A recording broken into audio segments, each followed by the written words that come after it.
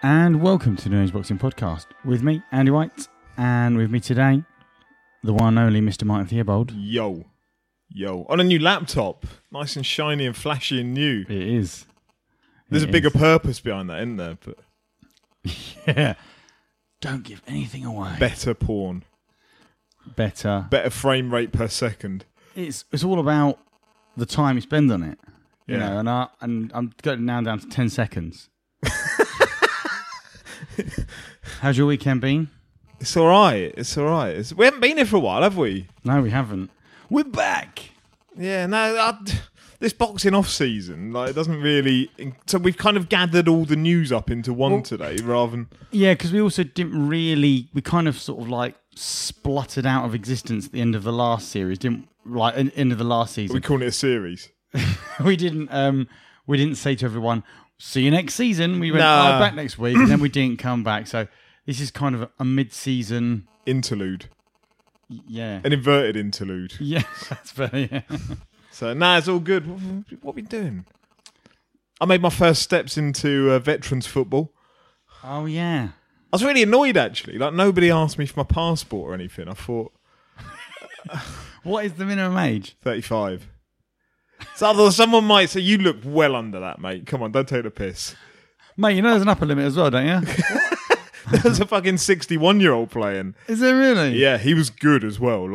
That's probably why he's still playing. Yeah, I suppose they filter out the shit 61-year-olds by that point. But no, he was a handy... The bloke who only relies on pace kind of tops out about 40 when he's not got anything left. So no, I made my first steps into veterans football.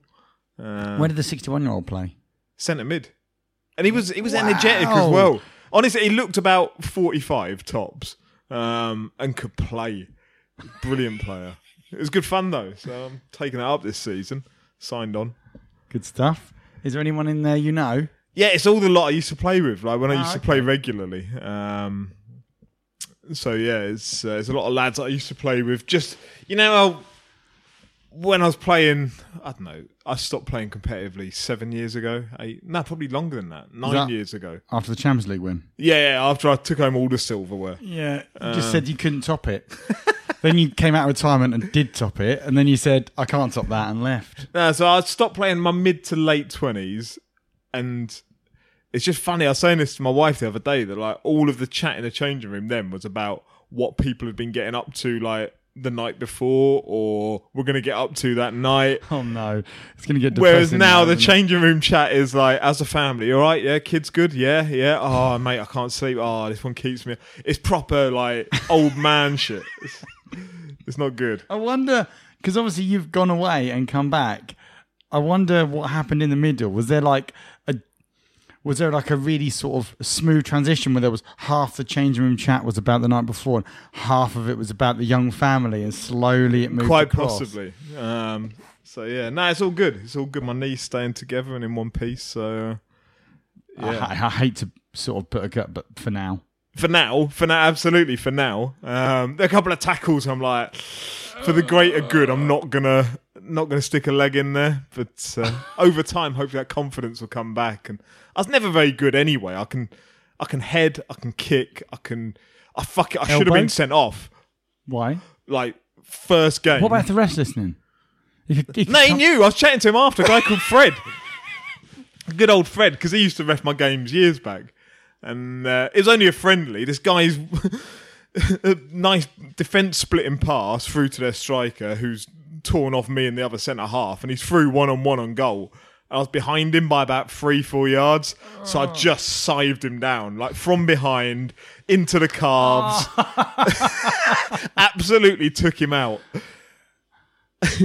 I said, the ref came over, blew for a free kick, and they're like, "You're not going to send him off, ref." I was like, I know it's a red card. And he went, nah, it's only a friendly, lads. Keep playing.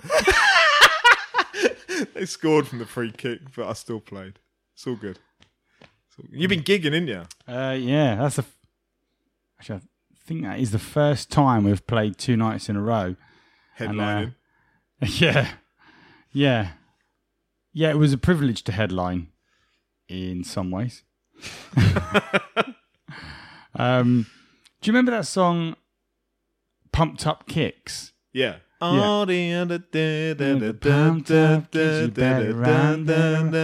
The majesty of that song is removed when it's a bunch of overweight 50-plus-year-olds singing it, which is what I turned up to, and I was like, I thought you could say that's what you were doing. With my wig off. It's just there was some whatever. It was a great night. There was two gigs in 2 nights, and well, my voice was a bit hoarse last night, but yeah, it was fun. Enjoy it. So big time now. Yeah, I don't have to talk about it too much because it was a crazy night last night. When you're playing again, parties, all the coffee you can snort. People want to see you. People want to see Twisted Echo. Yeah, they live. don't though, do they? I think I remember that one time on the podcast. I was like, go and like a Facebook page. Not one listener liked our Facebook. Go and like it now. No, Twisted Echo. Twisted Echo on Facebook. Not one. Cover 90s songs. They are the best 90s cover band I've ever seen. How many have you seen? Doesn't matter. Does not matter. You will see Andy in all his glory on there. Right. Should we get on? Might as well. We've got loads of stuff to chat about, haven't we? Because we had a few weeks off. I've got a couple of questions as well. And boxing's normally dead through August, but with all the peripheral stuff that's happening with it, it's there's we need to do a bit of a compendium of it all. And we will be doing pretty much running through most stuff that's happened, although before the podcast even started, I removed 2 parts of the agenda. Yeah, that's why I went, I can't be bothered talking about that, to be honest. We've got enough other stuff. So I need to scribble them off of the agenda now. Unless a question that did you get any questions on Twitter today? No, I didn't put out for any. Right, so I've only actually got one of them. I'll be honest, we only rely upon listeners to send us questions when we've got a real dearth of things to talk about. I think they understand. I think they would support that. Yeah. Fair. We don't want your fucking questions when there's loads of stuff. It makes life quite difficult. I tried to break it to him gently, but you went in just like you do in football. 2 feet from behind. Right, so then in similar vein to your 2-footed challenges, I'm going to go in straight in the deep end. Are we? And ask you Hamid Zaman's question, which is how long? And I'm going to cut this down. How long do you think Hearn will be in boxing whilst he has to deal with Sky Sports? He doesn't think it's going to be for long. Fans are starting to lose interest, and the lack of quality on pay-per-views is meaning that the Saturday night cards are also getting really poor. That's 2 different questions, isn't it, really? How long will Hearn be with Sky and how long will Hearn be in boxing are probably 2 different things. So they Matchroom and Hearn signed a deal with Sky in 2015 that runs until 2021 for boxing content. That's a long old contract, isn't it? Yeah. And you're starting to see why you shouldn't sign long contracts with a sole provider. And the idea, it was a 6-year deal, I think, that they had a contractual obligation to... Sorry, Andy's in the middle of shaking up a bottle of Pepsi Max here. They can't hear that. Well, they're going to hear it when it goes all over your fucking laptop. They'll never, ever hear this. 6-year deal, and in theory it was meant to offer 120 nights of boxing in that period, which you don't have to be a genius at maths to work out over 6 years. 20 nights per year. We're not getting 20 nights per year, so it'd be interesting to know what were those 120 nights of boxing about. They're all going to come right at the end. Like your gigs. One after the other. So how long will he be? My theory is that he is sinking the product on Sky. consciously or not. Don't know. We've floated this idea before, haven't you? Less, almost by lowering the content quality on Sky, you therefore enabling your future self to be able to provide something superior to to the stuff that you provided before. Yeah, exactly that. So when he signed that deal with Sky in 2015, DAZN wasn't a thing. They weren't a content provider that were focusing on boxing in America and in Italy and Mexico. Yeah, another reason why you shouldn't sign 6-year deals. Exactly. What about that? Just before we sign this, Eddie, I'm just thinking, what about DAZN? Well, they're not in this country. Right. What about 6 years' time? Nah, probably won't happen. Be fine in a way. Yeah, just sign it. Right, fair one. So, yeah, his landscape and perspective has changed over that period of time. And he's got, say, a maximum of 2 years left probably on this deal. I can see that you take that product and you diminish its value over 2 years with Sky. And then at the end of it, people go, well, this Sky product's really, really poor. We're not getting good enough Saturday fight nights. All the decent fights are on pay-per-view. We're getting some next-gen stuff, but there's a limit to the amount of times I can get hard on about watching Conor Benn beat up a Latvian. And so at that point, if Hearn were to walk away from Sky and say, DAZN are bringing boxing over to the UK, I've got £1 billion, then he could put on a far better boxing product on a platform such as DAZN that would suddenly make the Sky product look really, really poor, and he could put on something that's really, really good. Let me ask you this. Do you think under any circumstances for any provider that Hearn can provide 20 nights of quality boxing? Yeah, he should. If you go back to 2015 and you look at his stable then, and you look at his stable now, they should be able to put on 20 nights per year. Of quality boxing, and how often would your boxers be boxing, your top fighters? Well, okay, let's break it down. 20 nights per year would be what? Once every 2.5 weeks on average? Yeah. To put a show on. So there's no reason why you shouldn't be able to do that. If you had a stable, if you look on the Matchroom Boxing website, they've got 50, 60 fighters listed on there. Plus, they're always signing more and more. But are they quality? If you said you had... It doesn't have to be quality. If you said 120 shows over 6 years, 20 per year, they don't all have to be quality. You could put on 30% of those being next gens, 45% being fight nights, and then 25% pay-per-views, say, and then you can split your headline acts out into those, and you build up the headline acts. But the problem is, the whole DAZN project has taken away from that. Do you think that when this contract was sort of shuffled and dealt together, that they maybe didn't make enough stipulations as to what was expected? I mean, clearly he's not fulfilling 120 shows in 6 years, but what's the punishment for that is what I would ask straight away, or the consequences rather. And sort of aside from that, when you mention percentages of next-gen shows and the like, do you think they did that? Because it doesn't seem like they did.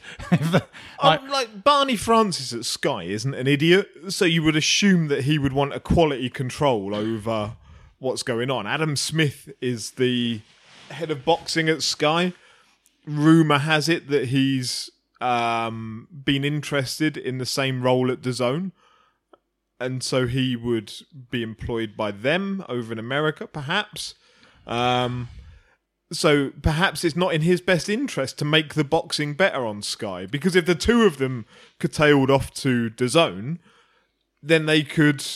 You would have a better knowledge of this than me, but isn't that like corporate sabotage or some sort of like... Surely they can't... You can't have the two guys at the head of Coca-Cola going, right, we'll just stick the recipe on Twitter because we're going to Pepsi anyway. Yeah. Like, just... surely there's got to be some sort That's where the quality control has to come into it, of... Who's got the quality control? Is it Barney Francis at Sky? Is it Adam Smith? I don't know. But it certainly looks like... I mean, you say about these 120 nights, are there enough boxers that could fill the cards?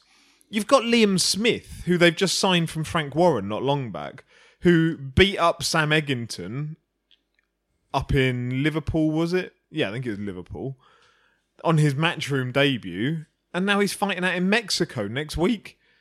Like, you've got these British fighters fighting on obscure undercards that could reasonably headline decent... If you had Liam Smith versus Kell Brook, decent fight, quality fight, it gives Kell Brook something to do.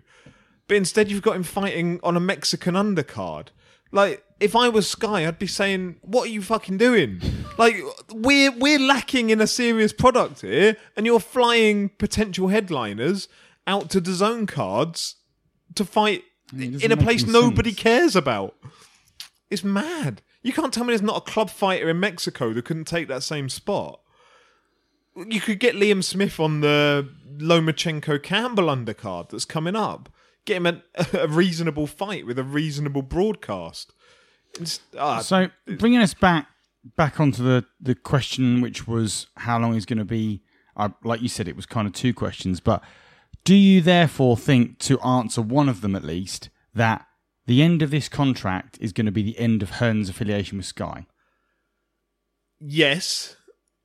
I think as sole promoter, it will be the end of his contract with Sky. I think they might keep him to some end because they probably want access, and it depends what happens over the next 18 months, but they probably still want access to Anthony Joshua, for instance. They might want access to Joshua Buatsi if he becomes a superstar in 18 months. Some of those breakout people, Lawrence Okoli, for instance, those ones, you've still got to go through Hearn to get them on your platform. What I would suspect will happen is that they'll take away the monopolisation of it. But that would work for Hearn anyway, wouldn't it? Because I'm assuming that Hearn could then say, right, well, I can work with DAZN then more, so... Yeah, and if DAZN starts spreading their wings and coming over to England, which by all accounts is logical, because they've got America, they've got Canada, they've got Japan, they've got Italy, Mexico, why wouldn't you come to such a sport-mad country as England? It's just illogical not to do it. It's whether they can get the broadcast rights. So, you know, to come and make a success of it in England, you'd need to get the Premier League, at least some of the package. You'd probably want to get rugby, some cricket. When all those broadcast packages start coming up for purchase, then there's a fair chance that they might start taking an interest in the UK market. And at that point, if you've already got Hearn on board, my guess is that Sky, if they've got any sense, would work with Hearn and MTK. You look at what MTK are doing, the golden contract that they're doing shortly, which is where they're getting 8 fighters in 3 different divisions, and they're doing it over a period of time, similar to World Boxing Super Series or the Super 6, that kind of thing.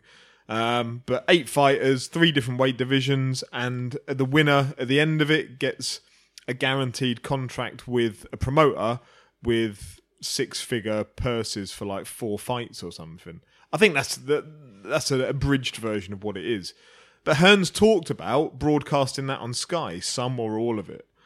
Hearn's showing, or Sky is showing the World Boxing Super Series, some of it. So you're already starting to see other people's product either on or potentially on Sky. I can see that that's almost watering it down for when you get to a point that in 2 years' time, you open the door a little bit and you let other people in while you keep that relationship with Hearn because he's got the biggest stable going. And whether Sky and DAZN end up doing something together, that's not inconceivable. How does that work? Like a joint broadcast of some sort? I don't know. DAZN's all about the technology, whereas Sky seem to have nailed the television era, but their apps and things aren't up to speed technically with you'd imagine they haven't invested the money that say a DAZN have over time in how to get an over the top product out to market. So whether Sky and DAZN might in some way work together, don't know. No, like 18 months is a long time, and if you looked 18 months ago, we were told there's $1 billion on the table for boxing out in America. Things change. Yeah, well, 18 months ago, we were right at the end of one of the most exciting years of boxing, weren't we? And the future was bright. Yeah. 18 months ago, we had Terry. Shout out Terry. If you haven't listened, Highfield Boxing Podcast, get on it. He's done 4 episodes now. Each of them brilliant. It's Terry at his raw finest of taking a subject. He's just doing like piecemeal bits. So 20 minutes here, 30 minutes there. Not like we do, where it's like 2 hours consume all of it. It's breaking it down into little subjects and giving his unique insight into things. So check it out, Highfield Boxing Podcast. It's Terry's voice for like 30 minutes. The smooth motherfucker that like you could just listen to that as you're driving or you're going to sleep or you're making love or whatever. Making like love. I've done all of it. Perfect. Yeah. Although, doesn't that make love a lot shorter? But no, do go and check it out. It's on SoundCloud. Okay, and so just to briefly tip our hat to the rest of that question originally, which has now taken us 20 minutes to answer, how long do you foresee Hearn in boxing? I would have thought this is just like... Ages. Yeah, ages long time. and ages. Because you look at how Matchroom have tried to diversify what they're doing. They nailed boxing. And that's always going to have its peaks and troughs depending on what talent you've got available to you. They've nailed the model of, say, darts. Nobody can touch them for that, apart from, you have fucking Lakeside or whatever on the BBC, which looks archaic now. There's 2 different versions, the PBC the BDO. and the PDC, whatever it is. Yeah, which looks like a bunch of old men sat in a pub now. They try their hand at different things. Gymnastics. Snooker.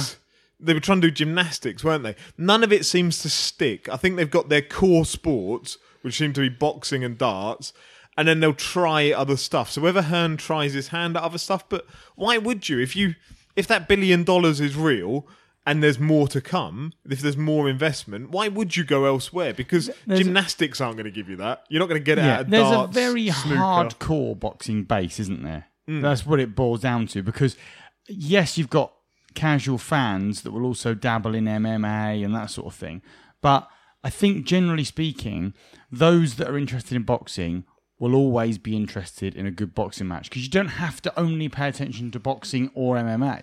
These people are generally, but it's not like there's a massive contingency of people out there being like, oh mate, I used to absolutely love watching gymnastics, but it's all changed now. And it's almost like people forget that selling out the O2 for an event is a massively impressive achievement and a huge accomplishment because we're so accustomed to it. But you think up until like Froch and Joshua came along, that wasn't really happening. And so credit still has to go to Hearn for making a sport so attractive to people that you can put on Luke Campbell, Vasyl Lomachenko, 2 people who don't cross over into the mainstream, and you can sell the O2 out. Do you know, that's not a small achievement. It's a brilliant thing. Do you know what I think across my mind is? The funny thing is, when Froch said about how much he'd sold out Wembley, or sold 80,000 people in... If anything, a testament to how well Hearn's done is that became a joke. Because when he said it, it was a big thing. It was like, I saw 80,000 people came to watch me fight at Wembley. And then a couple of years on the line, everyone's like, ha! So what? That happens every other Saturday, mate. Yeah, well, when you see Joshua doing it and then he sells out Cardiff, those big events. Against not necessarily massive fight. Yeah, against Carlos Takam. That's exactly what I was going for, yeah. What was meant to be Pulev. Doesn't make it any better. Still, people turn up in droves to watch it. So, we may not be at a point right now where 80,000 tickets are getting sold for an event. But, on the other hand, if you can still sell out the O2, that's, 18, 20,000? Yeah. Hugely impressive. So, it's not all doom and gloom. But, yeah, I think Hearn will... And I think he's got that natural ability to appeal to a certain marketplace and make the sport attractive. And I think as long as he can still do that, he'll be in the sport. Okay, let's move on to our actual agenda. Kovalev versus Yard. Give me an update on this. Is it actually going to happen? It's next weekend. Oh. It's next weekend. I've not been this intrigued about a fight in ages. Ages. Are you intrigued because of how much Terry was banging on about it for so long? No, Yard is God. Well, no, it's not necessarily about that. I know Terry and I have had our back and forths on here about, Yard and where he's at and where he could get to, and if he'll ever become omnipotent and rule the universe. I'll just fill in for what Terry would have said here. Yard is the universe. The universe answers to Yard. But look, I mean, I'm not going to go over Yard's resume, CV. We know that he's had 12 amateur fights and 20-ish pro fights. In those pro fights, he's not fought a puncher, and he's not fought, aside from Shazloka, he's not fought anyone that we're really familiar with or would fancy to beat him. He's picked very much hand-picked opponents. In Kovalev, he's got someone who proved against Alvarez in the second fight he can box. He's proven over time that he can punch. He's proven that he's a hard motherfucker. However, he's also proven he's susceptible to the body. He's susceptible mentally. He's maybe an alcoholic. We know he's a pretty dirt human being. Right. This is taking a turn. All these things are fairly well known. We don't know how far he's declined, how far he's on the slide, or whether Kovalev is still... You know, you've got a brilliant light heavyweight division going on out there, of which Kovalev could form a massive part of it still. So let me ask you this then. Is this one of those situations where if Kovalev wins, it was always going to win, and if Yard wins, then Kovalev was washed up? There's a risk of that, but I don't want it to come over like that. If Yard wins next weekend, it's a fucking brilliant achievement. So his coach, Tunde Ajayi, and also his manager, who, for those that have never seen interviews with him, go and find an interview with him. He's Spencer Fearon times Spencer Fearon. Spencer Fearon squared. He is. He's all the... You know those inspirational like memes or whatever that you see put up on Twitter and Facebook by people that don't have anything better to do? What, like those old-fashioned posters you used to get on offices? Yeah. Like, see a picture of a mountain, it's like, what is your peak? Go climb it. Yeah. He is the walking embodiment of every single one of those summed up into one man. But he's like, timing is everything. See it, believe it, achieve it. These are the kind of... just leave me alone today. It's Monday morning. I'm really, really wasted from the weekend. Just leave me alone. I'm not even in training today. See it, believe it, achieve it, baby. No! So that's... And there's a part of me that has come on board with this now that is so... he drills it so much that you're like... He's got a point. See it, believe it, achieve it. But I love that. Like, if I went out and tried to pick up a bus... I can't just believe it and then achieve it. Not if you haven't seen it first. Well, that's true. I need to go through the stages. Yeah. If I see a bus and I believe I can pick it up, there is fuck all chance. You'll probably achieve it. I can achieve it. And that's what it feels a little bit like with Yard going to fight Kovalev, is that for however long, Yard's been fighting all these different bin men from Poland, Russia, Latvia, wherever. And it's all been justified as like he's fighting a southpaw because he's never fought a southpaw before.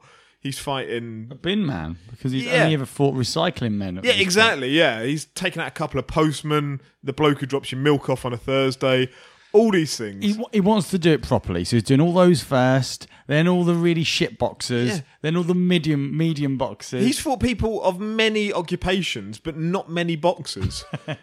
So then he goes, what? Kovalev, yeah. I'll tell you what, let's bridge that gap by fighting Kovalev. And so maybe they've seen something in Kovalev that says he's slipped, he's declined, he's vulnerable to a certain shot. We know he's vulnerable to the body, so you'd expect to see Yard attack that body quite a lot during the fight. You'd expect to see him go quickly, try and put the pressure on from the start, take centre ring, try and mentally break down Kovalev, because doing that will give him the best chance. But what we don't know is how good Yard is. And... How long is it since Kovalev fought Ward? 2 years since the second fight. And there was a section of the box community that thought Kovalev the first come fight, through yes, the first fight, and people there will be people that will say Kovalev won that first fight. I'm not one of them, but there are people that believe that. The second fight, Ward stopped him where he was taking damage. But again, some people say there were low blows in that fight and Kovalev was disadvantaged. There are always reasons behind these things. I'm not saying it can't happen because you get dramatic drop-offs in boxing, but there still has to be merit in a win if Yard pulls it off then, surely. 100%. If Yard wins this fight, he gets all the praise in the world next week. No doubt about it. It's not going to be a case of besmirching Kovalev and what he's achieved and where he's at. None of that whatsoever. If Yard wins, it's phenomenal. If I was a bookie, I would be pricing this up as 10-1 Yard wins. Because there's nothing on paper that says he should win this fight. There's nothing in his CV, nothing on his record, nothing that says he should win this fight.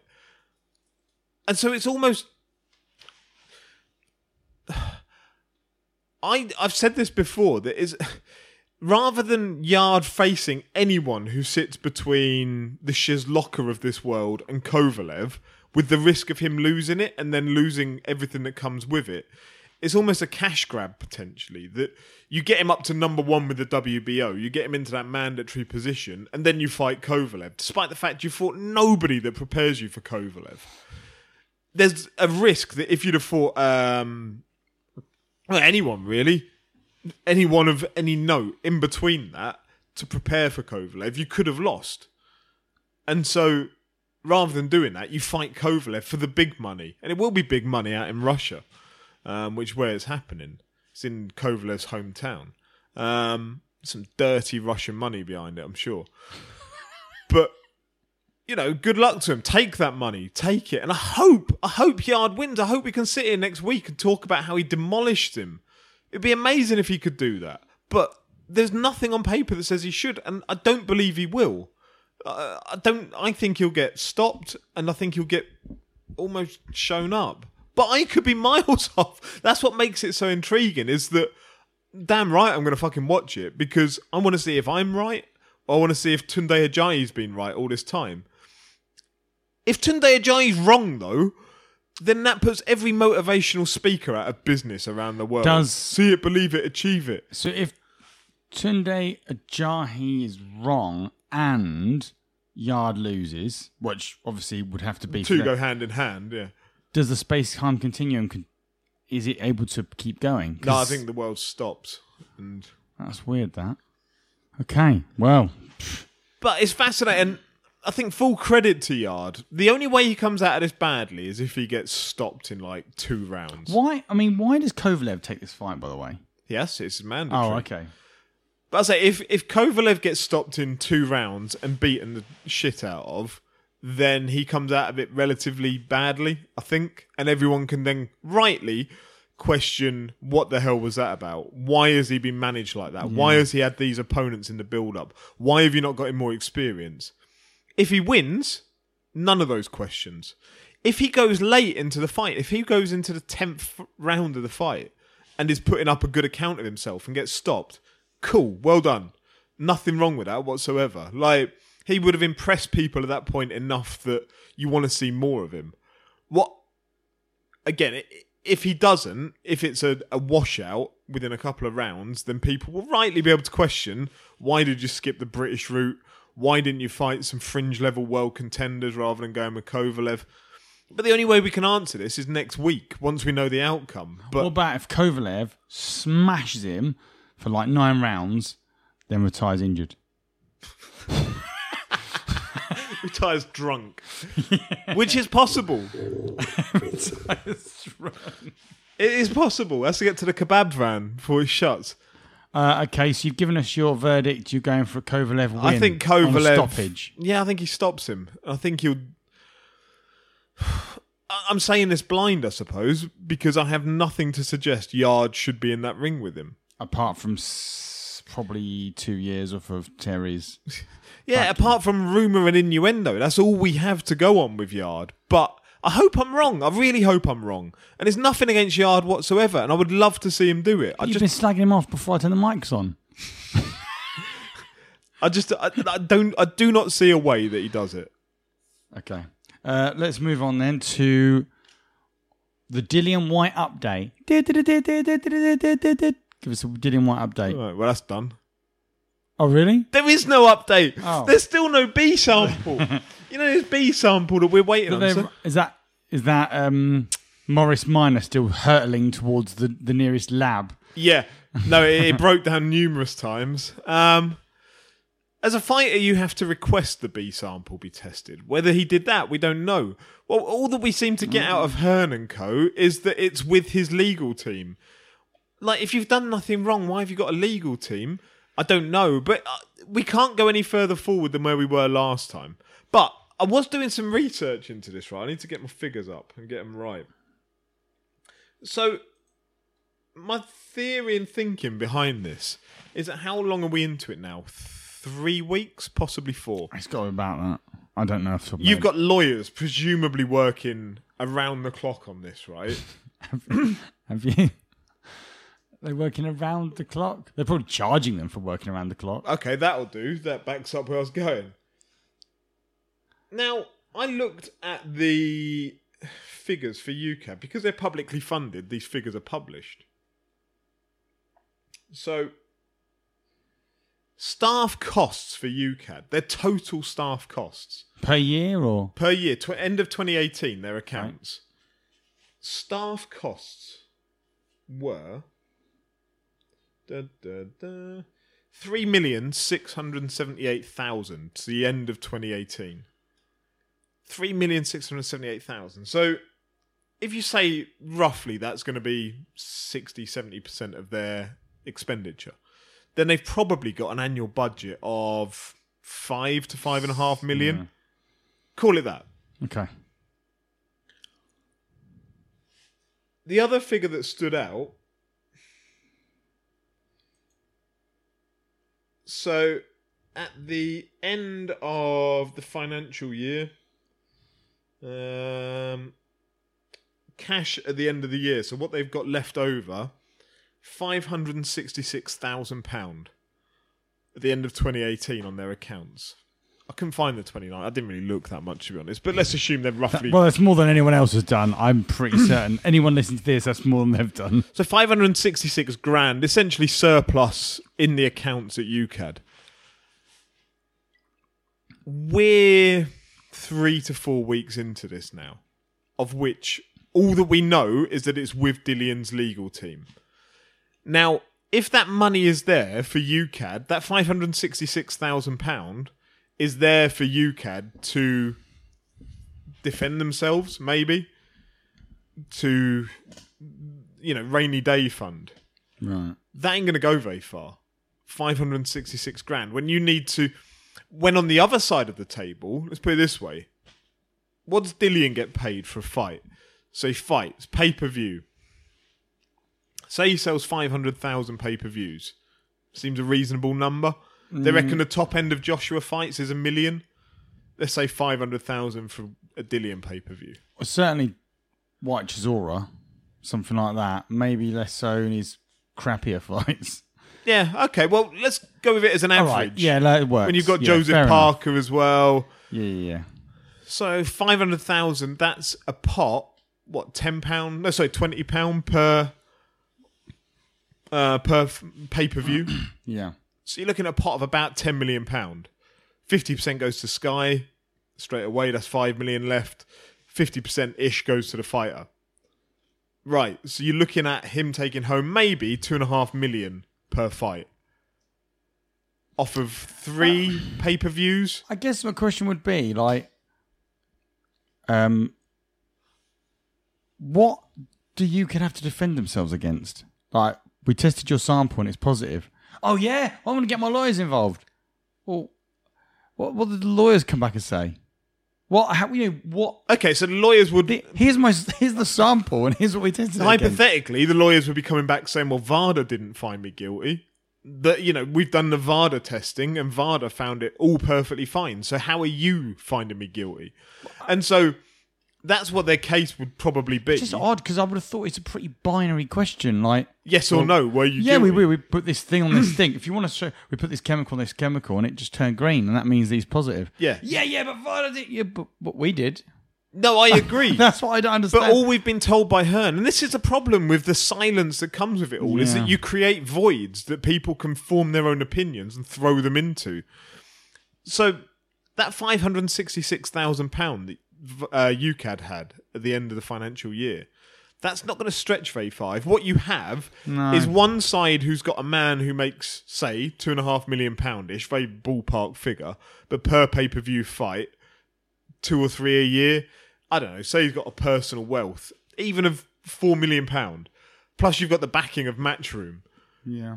Like, that money can stretch an awful lot further than UCAD's money And it doesn't really, actually thinking about it, it doesn't really matter what if you've got a point or not.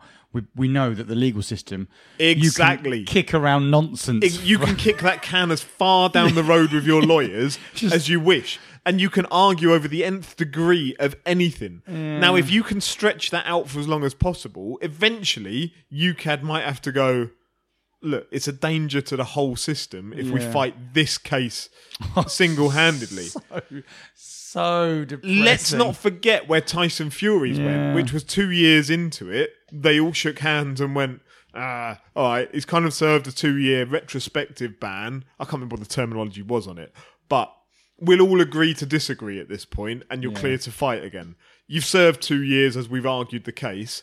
So who would seriously doubt that it could end up going down that route as well? Can you imagine that's like committing a crime, stealing, or no, not so much stealing, but a heinous crime.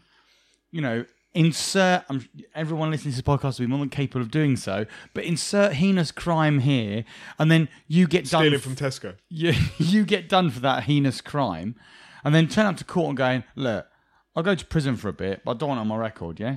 Yeah. And then they go, all right. So you serve 2 years and you come out, have you committed any crimes? Nah, not me, mate. Yeah. It's like going back before there was CRB checks. You could, like, that guy who was, as you've inserted, heinous crime of stealing a pastry from Tesco. As long as he spent over 100 quid, gets away with it. It could be teaching at a school in 3 years' time.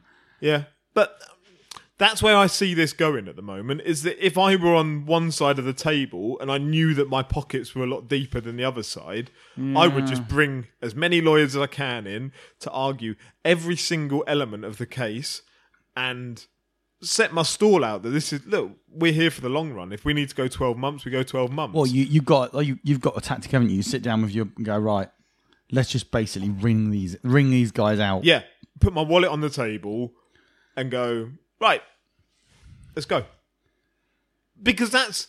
And then, unfortunately, they have the blueprint for that with the Fury. Of course they do. And of course they do. It's never, ever going to get solved, is it? Because there also seems to be a lack of interest from government to have any... Like, we can't get involved in this. Well, that's convenient. Because you're making loads of money out of the sport, and the legal system is making loads of money as well. So, funnily enough, the government don't care. It's an absolute mess. It's a disgrace. If this is the way that we end up solving these things, because it doesn't seem to happen in other sports. Like, if you look on the UCAD website, we mentioned this last time, that every boxer's name is basically blanked out on the UCAD website. Whereas every other sport, it names who it is, what they failed for, how long they're banned for. Every other sport has that information. But ours doesn't. Ours wipes out the names, and it seems that as soon as you're caught for something, as long as you've got a budget that's big enough, you can just lawyer up and start fighting a case. Like, either you're guilty or you're not guilty. It's as simple as that. And if you're going to fight under the British jurisdiction and you've been found guilty by the people that are meant to be testing in that jurisdiction, then you're guilty. So all that we're told by Hearn is that it's with White's legal team. All right, but okay, so we look at like the deeper pockets and what Dillian can afford, but if we go and take the argument more like laterally, in one area that perhaps he can't afford is 2 years out the sport. Hearn said he'll be fighting by Christmas, he reckoned. He did. He said he reckoned he'd be fighting by Christmas. Fuck's sake. Well, they're going to bankrupt UCAD by November. I don't know, he's a proper Scrooge, isn't he? What happened to UCAD findings? Hearn winks at the camera and goes, they don't exist anymore. UCAD who? Yeah. But you can imagine there'd be a certain satisfaction of like all these UCAD employees on December the 24th having to leave the office with all their worldly belongings, having to go home and tell the wife they haven't got a job anymore, all because like, we managed to stretch this legal case over a longer period of time than they could afford. Ironically, all those employees turn into drugs. So look, again, this isn't throwing Dillian under the bus. We're just filling a void that's been left because nobody fucking talks about it. Nobody gives us the information. So all that's left for people like us, idiots like us, is to have a guess at what's going on. And when all the information we have been given is it's with the legal team, then it's fairly safe to say we're probably not a million miles off.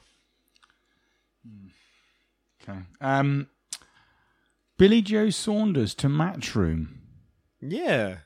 Yeah, so it doesn't come out of the blue particularly. It's That's one of... So this is another one of some quite reasonably high profile acquisitions from Matchroom. Yeah. Go back to Huey Fury. It is. So when you go back to that thing about could they put on 120 shows over 6 years, they're stocking up that top end of the roster as well now.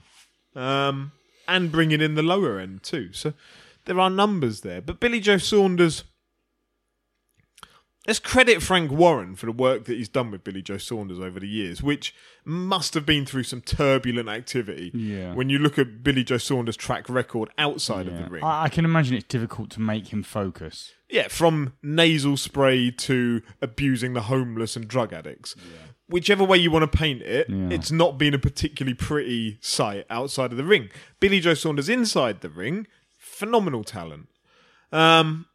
And so you've got to credit Frank Warren for sticking by him all these years and investing in him. Because don't forget he had that fight down at Stevenage, the football ground, the Lamex, is it?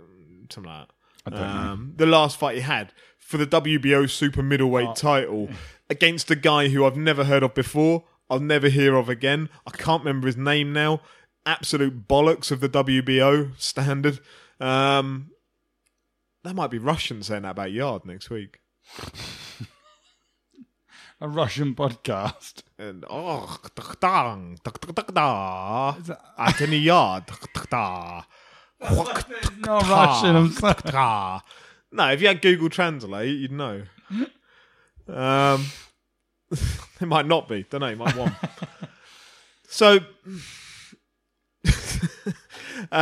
Billy Joe Saunders, 2-weight world champion. I'm not even... Nah, that's a lie, isn't it, really? He's 1-weight world champion. That WBO super middleweight title's bullshit. Yeah. He has to defend it against someone for that to be an actual world title.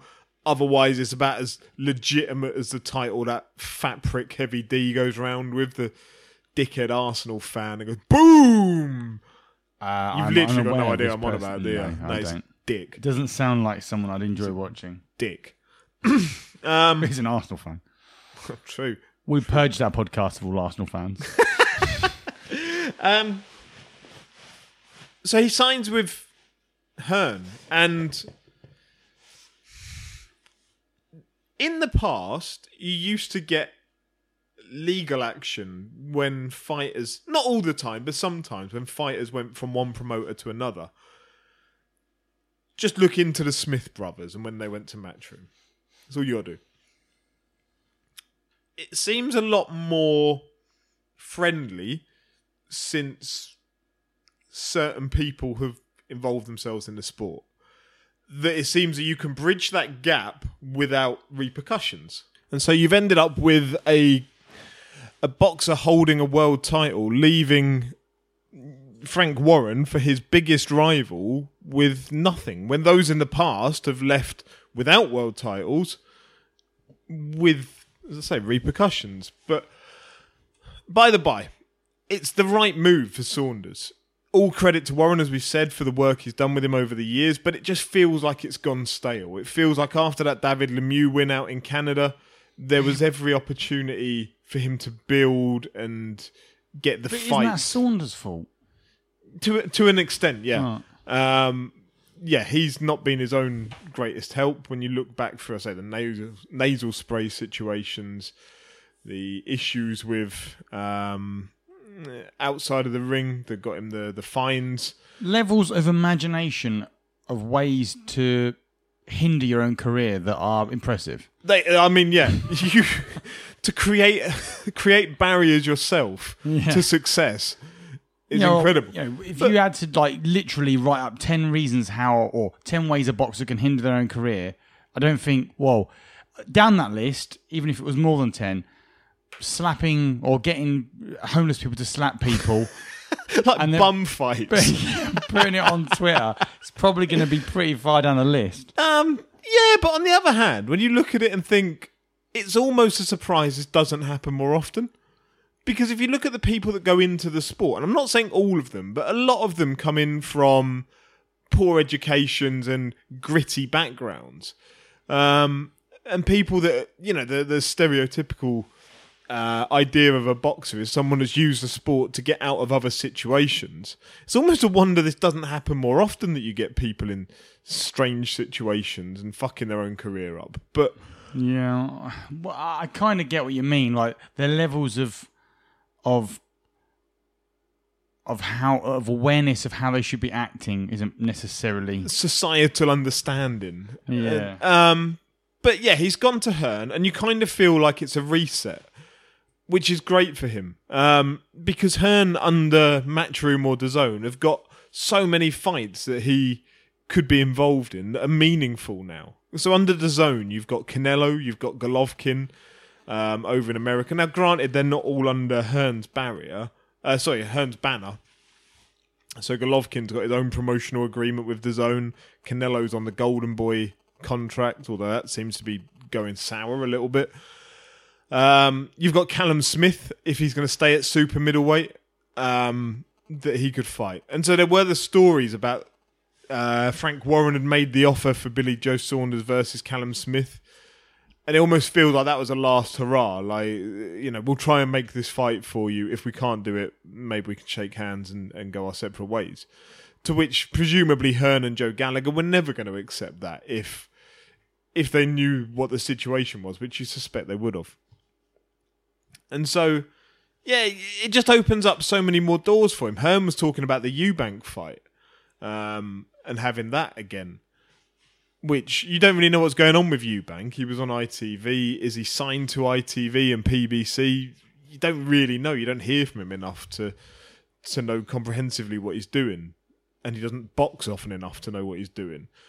But it feels like the right move for everyone. It's a great signing for Matchroom. If they can put the reins on him a little bit and give him channel that energy, log into his social media, take that off of him, and get him working and get him boxing frequently and regularly in meaningful fights, then it should reinvigorate his career. Yeah, I have to agree. He's when he was doing well a little while ago in the ring, he became a bit of a heel, like an anti-hero kind of, the sort of boxer you just love to hate. Certainly I did anyway. But then when he was out the ring, I suddenly realised how much I appreciated him when he was in the ring. You need someone like that amongst it. And he's such a good boxer. You just want to see him be in a position where when he is calling out Golovkin or Canelo, that they have to pay attention to him because he's been putting in the hard graft. Whereas what seems to have been the case of late is that he drifts off for, X amount of months, then pops up again and says, I want Golovkin. You're like, no, that's not how it works. Yeah. But the whole Canelo thing might be interesting because Canelo moved up and fought John Ryder, didn't he, at Rocky Fielding, at super middleweight, and got that WBA regular title. Oh, when he fought Rocky Fielding on his stag do. Yeah, when they had a jolly old time out in Vegas. And you kind of feel like if you want to be a legitimate super middleweight world title holder, fight Billy Joe for it. The problem is, Billy Joe's not really beaten a super middleweight, so it's hard to say, if Canelo went and beat him... Is that a UK-centric view? Yeah, absolutely. It is. So I don't know, it's interesting to see what the future holds for Saunders at Matchroom. Who wouldn't want to see him versus Callum Smith, him versus Golovkin, Canelo, all these things? If they can happen, brilliant. Callum Smith is you could make that happen, right? You could make it happen like next month. Right. Then once he's done that, you might be able to make Golovkin happen anyway, right? If he beats Callum Smith. Yeah. Once he beats Golovkin, Canelo is potential then. Yeah. They almost work. It's almost, admittedly, he's unlikely to get the next 3 fights as those 3 fights. But you'd like to think that the fact that he's signed with Matchroom shows a certain amount of ambition in the next few years. If he didn't get those as the next 3 fights, you can still throw in a Demetrius Andrade, a Danny Jacobs fight, these kind of fights along the way. Andrade is a world champion at middleweight. Yeah. It was meant to happen when Saunders got his ban for the nasal spray stuff. Did he get a ban? I'm not really sure. No idea what happened, really. But he was stopped from fighting. So all these things... This feels like a reset. Like somebody's saying, right, forget all of the past. We know what you are as a boxer. Now let's focus on that. And we'll get you the fights, hopefully, that will mean something. Yeah. Before we go any further, I just want us to allude to our... Right. See what we've got at the end of the pod so people can look forward to that wonderful announcement. The problem is, whenever we explain this to anyone, we just sound like a pair of knobheads. A pair of 10-year-olds that got a bit too excited. On a WhatsApp chat one day and ended up on eBay at the end of it. I'll get my dad's credit card, don't worry. And then when it arrives in the post, you're like, why did we do this again? I've literally got no idea. So, do we tell the story? Do we tell the story of what happened? Yeah. Right, I think, therefore, we tell the story of how it got to be, and then we don't tell everyone what we've done and what it's leading on to. We save the money shot for the end. Yeah. All right. So, you get an email one day. I get an email. Why were you trawling through your junk folder? No, I always do. So I keep my emails tight. Right. Like my personal emails. So my inbox is always full of things that are relevant to me. And so I unsubscribe from so many lists that my junk emails are only ever like 4 or 5. So I just keep an eye on them. Okay. Because sometimes there's some stuff that goes in there that shouldn't be. Whatever. Life admin. I get one from Dave at Chartable. I'm like, for a start, fair play. You've called yourself Dave at a company called Chartable. I'm going to read this. And it says like, hi, insert generic name, like... Clearly done for mail merge of some sort. That he hasn't filled in. Yeah. Your podcast is charting at like higher than ever on US amateur podcasts. I'm like, okay, you've got my attention. So I'll click through onto the link. It's all this world of information about our podcast and how it does around the world. And it gives me like a global map and I can click through, or it gives me in a list of like under the categories amateur and sports, you are like, I don't know, 20th or something in Azerbaijan and like 18th in Ireland and all this. And like, it's fascinating information. So I sat and I spent about an hour just looking through it, messaging you saying, mate, there's all this info. I literally don't know what to do with it, but there's so much information. We're the 5th highest amateur sports listened to podcast in Vietnam. Yeah. So shout out to all the Vietnam listeners. So that's a genesis of what we've done. So then that got us, between us, we batted it back and forth. And you know when you have those WhatsApp chats with someone that, like, what you're talking about escalates into like... Takes on a life of its own, doesn't it? It's the kind of stuff that if you were a kid, nothing would happen to it because you didn't have access to any money.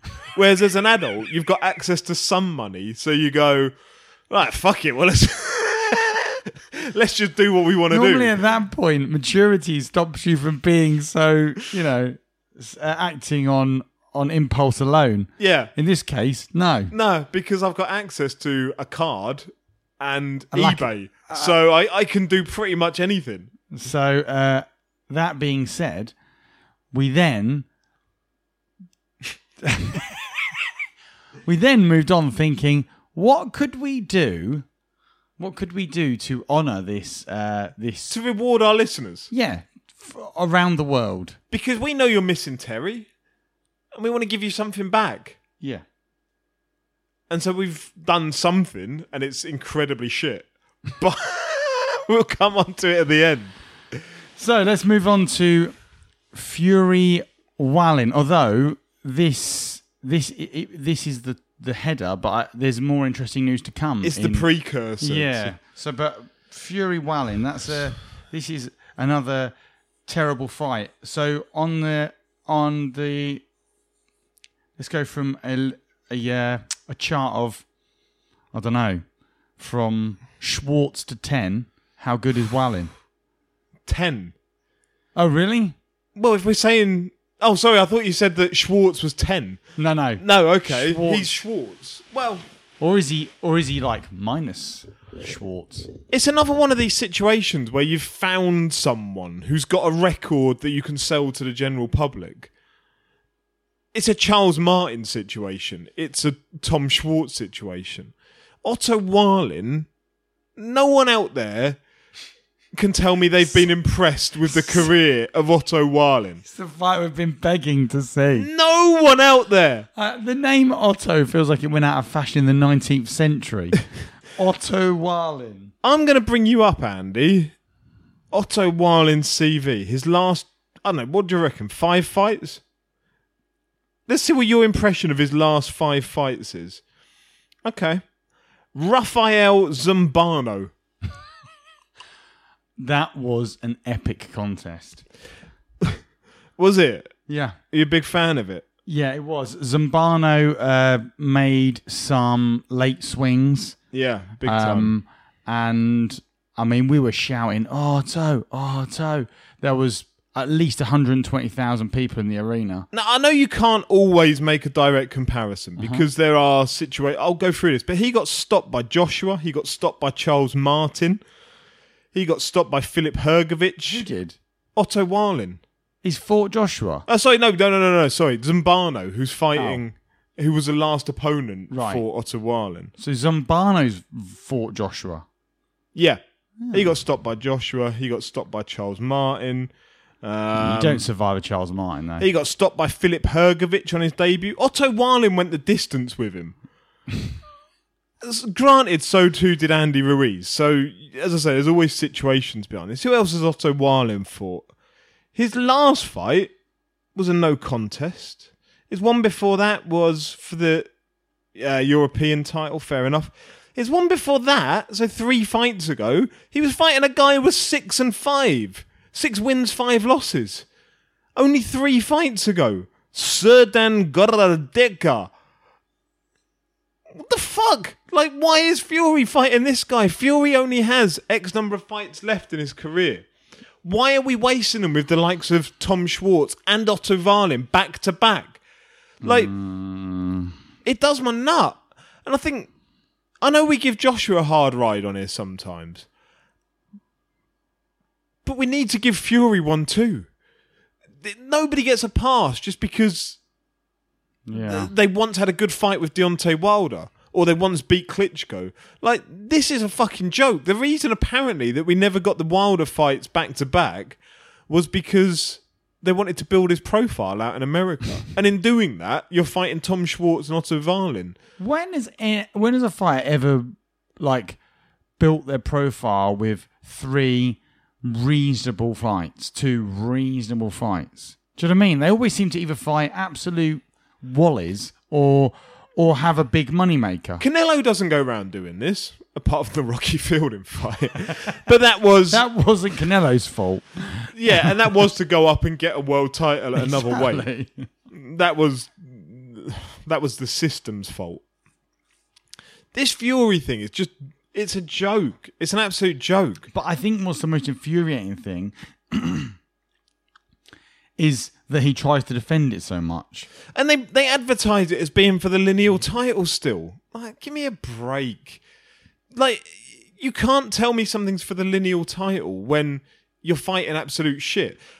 I would buy the lineal title argument if you were fighting Wilder and, you know, you'd said, I hold this lineal title. I'm fighting Wilder. I drew with it. I'm going to fight him again straight away to get on with it and have that lineal title, but the lineal title doesn't mean anything. Like, no other weight division makes reference to the lineal title, use it as a selling point. It's only Tyson Fury that does so. Because there's nothing else on the line for it, and because you're fighting a guy called Otto Varlin that no one cares about. Fucking, does my head in. Okay, don't get me wrong.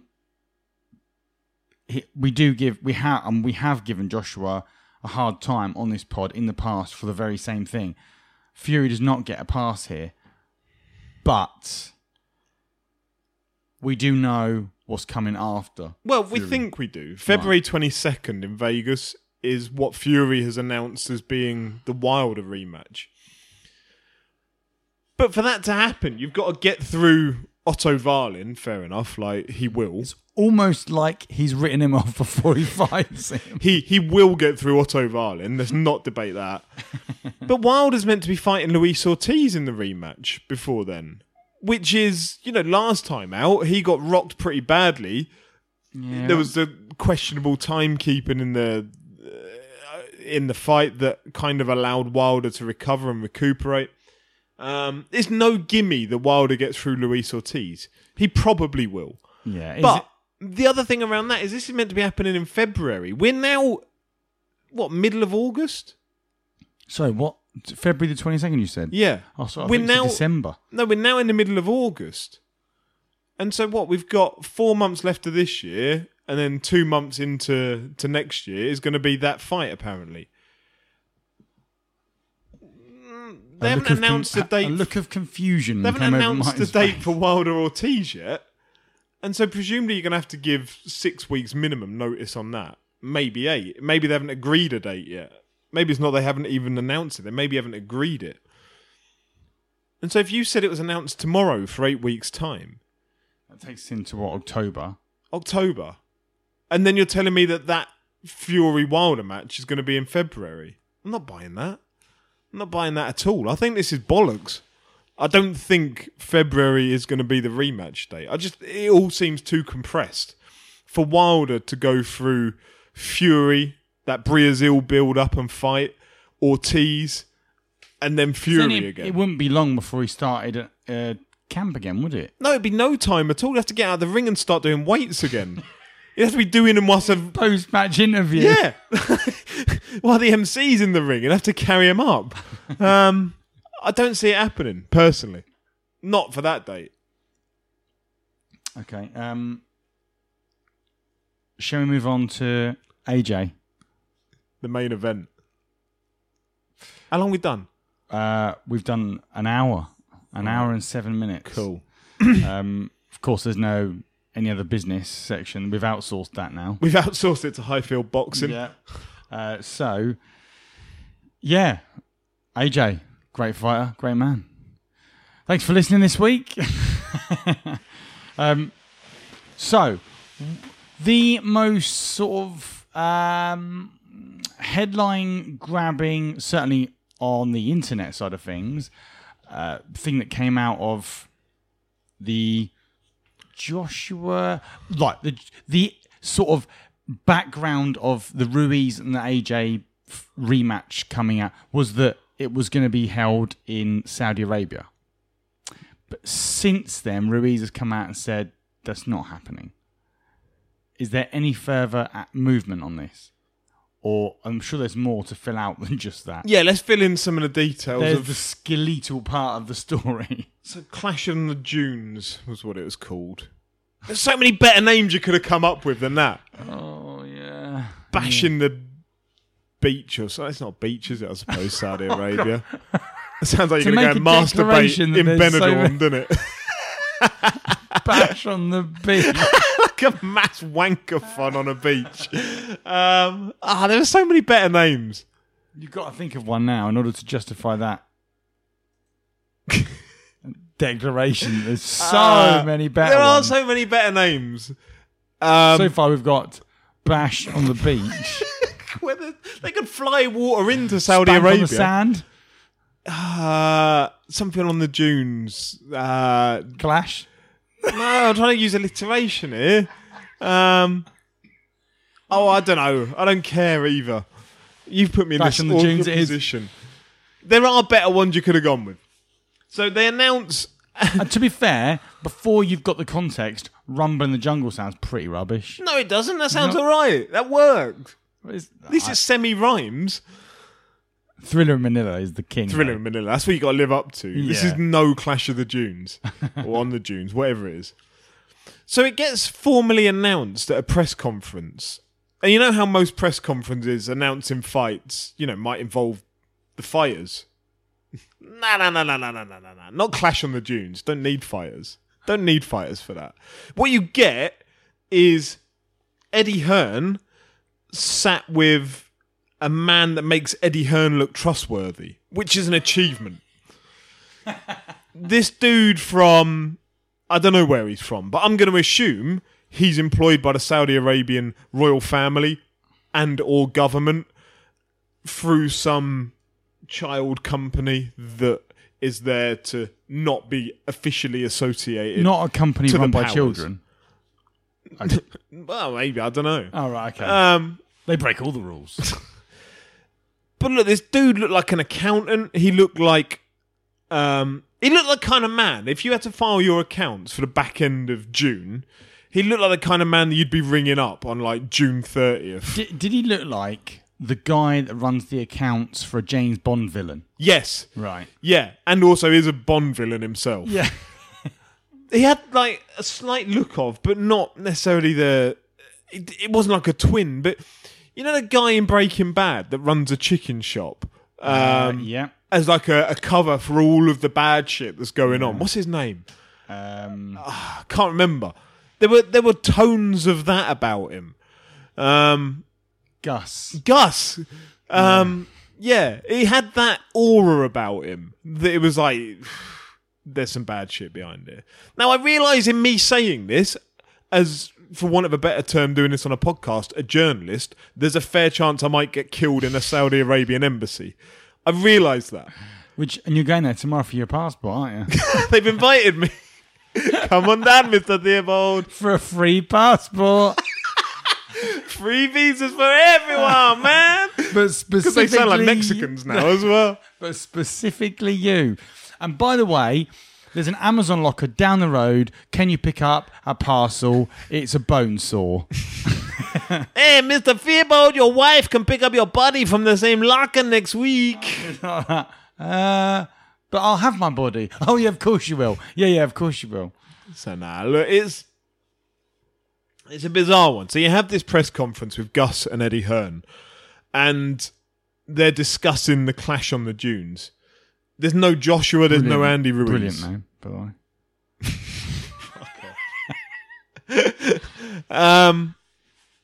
And they show this video.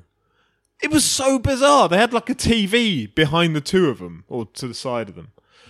And they show this video of like all the stuff that's gone on in Saudi Arabia. Not all of it, because a lot of it's pretty horrific to human beings. But the cool stuff, that got shown on the video of like, here's a David Guetta concert, here's Formula One, here's the WWE. All took place over in Saudi Arabia. Like, don't worry about the other stuff. Don't worry about the human atrocities. Don't worry about the murdered Beheadings journalists. in the stadiums, yeah. Yeah, don't worry about any of that, right? Watch a shiny video and think about how great the occasion's going to be. They go through all of this. And then Andy Ruiz comes out like a couple of days later and says, I'm not fighting in Saudi Arabia. No, I'm not fighting there. Can you imagine how infuriating it would be if, I'm just saying if, Hearn is so entitled with this whole venture that he's gone and set this up without consulting you? I don't know if that's the case. I don't think that's the case. You would thought that would be beyond the pale. But I would also, therefore, if it's not the case, I'd be fucking pissed off if I was Eddie Hearn that Ruiz comes out and says that. But we've agreed. That's the reason I set up that brilliant press conference with that dodgy James Bond villain. No one knows what's going on here. Yeah, And not even the people involved. the more I read on Twitter of like bellends that go on about, oh yeah, well, Ruiz isn't doing his side of the contract that he's signed. It's like, you don't know. You haven't seen that contract. Oh, please stop feeding me the same shit you were cooking up for the Wilder excuses. Yeah, like you haven't seen nobody outside of Hearn, Joshua, Ruiz. I'm going to go with Gus now. He's in there. And a handful of others have seen this contract between Andy Ruiz's team and Joshua's team. There are probably 20 people in the world that know the ins and outs of it. Dave on Twitter doesn't know the ins and outs of it. They don't know if Ruiz is reneging upon a certain part of the contract. They don't. And like, can I just say though that the two fights here, AJ Ruiz 2 is becoming clearly a contractual minefield. And yes. AJ Wilder was so toxic by the end that it never happened. Common denominator. Yes. You know? Yes. Yes. Fury Wilder happened. Yeah. Despite the fact Hearn told us probably won't happen. And it did. I had this conversation with someone the other day on Twitter. I can't remember who it was, but it was a bit of a bell end. So apologies if you're listening, but you were. Who I was saying just don't talk about, and he said, oh, what, you really think Hearn won't have had this contract like written up and sorted out? I'm like, no, that's not what I'm not saying. Hearn doesn't know the contract. I'm saying you and I don't know the contract. And now I've no doubt Hearn knows the contract inside out and back to front, but I'm also sure Andy Ruiz's team know the contract inside out and back to front. Are you talking about the rematch clause? Yes. Right. Well, all of it, the whole contract, right. Holistically, but narrowing down to the granular of this part of the rematch clause. I'm sure Andy Ruiz, and given that he's linked to Al Heyman's team, have employed the top sports lawyers in the world to look through this contract and try and fine-tooth comb it. And if it happens to be, which it does, that Saudi Arabia is on the non-visit list for Americans, then I'm pretty sure that they can try and pull a loophole from somewhere saying, as an athlete, I'm not even allowed to visit there. It's on my country's like no-fly zone or whatever, no visit zone. Yeah. So I'm not saying that is the case because I've not seen the contract, but neither of other people. So it does drive me mad when I see people talking with opinions as facts about what is going on, because none of us know. Especially, and I'm kind of just interpreting from what you've said that where people sat in this, you two guys sat in this conversation.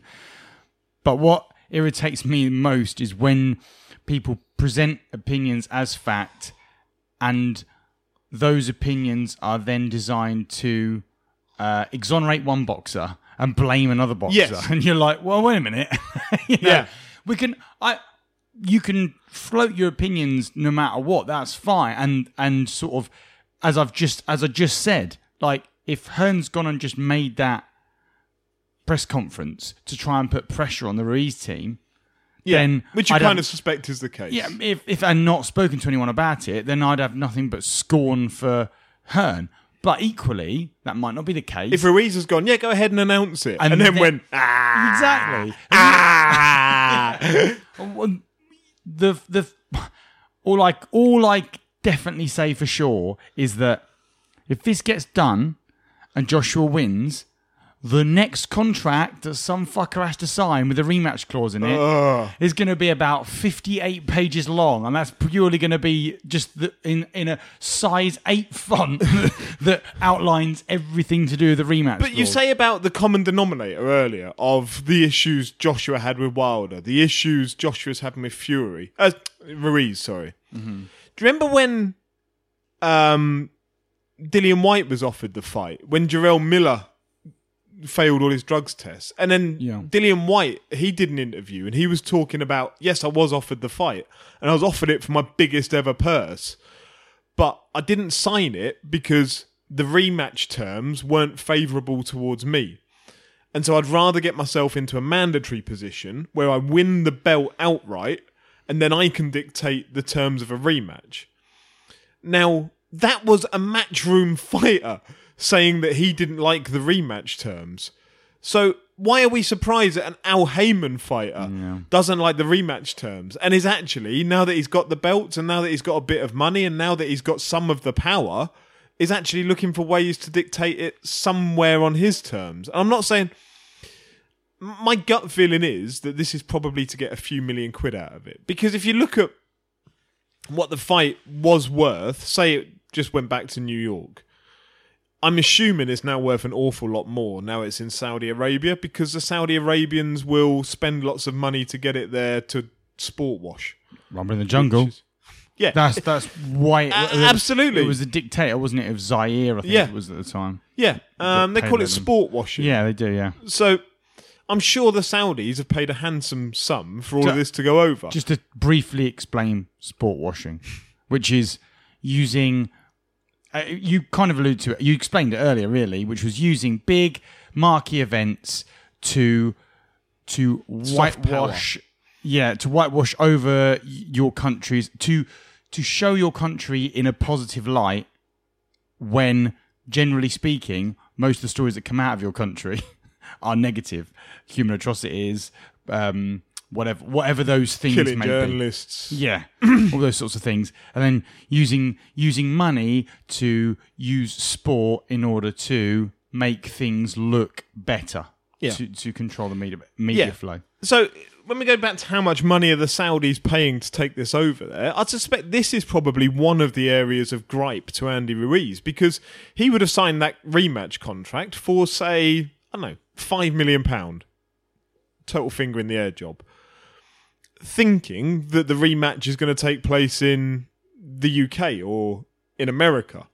The fact it's gone to Saudi Arabia and it's then increased what that fight is worth. There's more money on the table. His percentage of that money isn't going to go up if he signed it off for 5 million quid. So he might well think, fuck that. Yeah. I've got to go to Saudi Arabia where there's probably no governance of the sport, no governance of the drug testing, no governance of me being looked after as a human being. When actually I was under the impression this was all going to take place in somewhere I was relatively familiar with. It's weird because that Joe Rogan podcast... He said it was Cardiff. He oh, did he say it was in Cardiff? That's what he said. I got the impression that he knew where it was, but he didn't... I'm pretty sure he said it's Cardiff. Okay. Well, even if that wasn't the case, the impression I got was that he knew. So, how it's managed Something has happened along the way. That's odd. So, yeah, we've ended up with this bizarre scenario where Andy Ruiz is saying no. Now, I got told by somebody with links to it, second to third hand links, I suppose, if you want to mark it out like that. That it isn't about money for Ruiz. It isn't about just trying to drill out an extra 2 or 3 million. It's like he genuinely doesn't want to fight in Saudi Arabia, and that's it.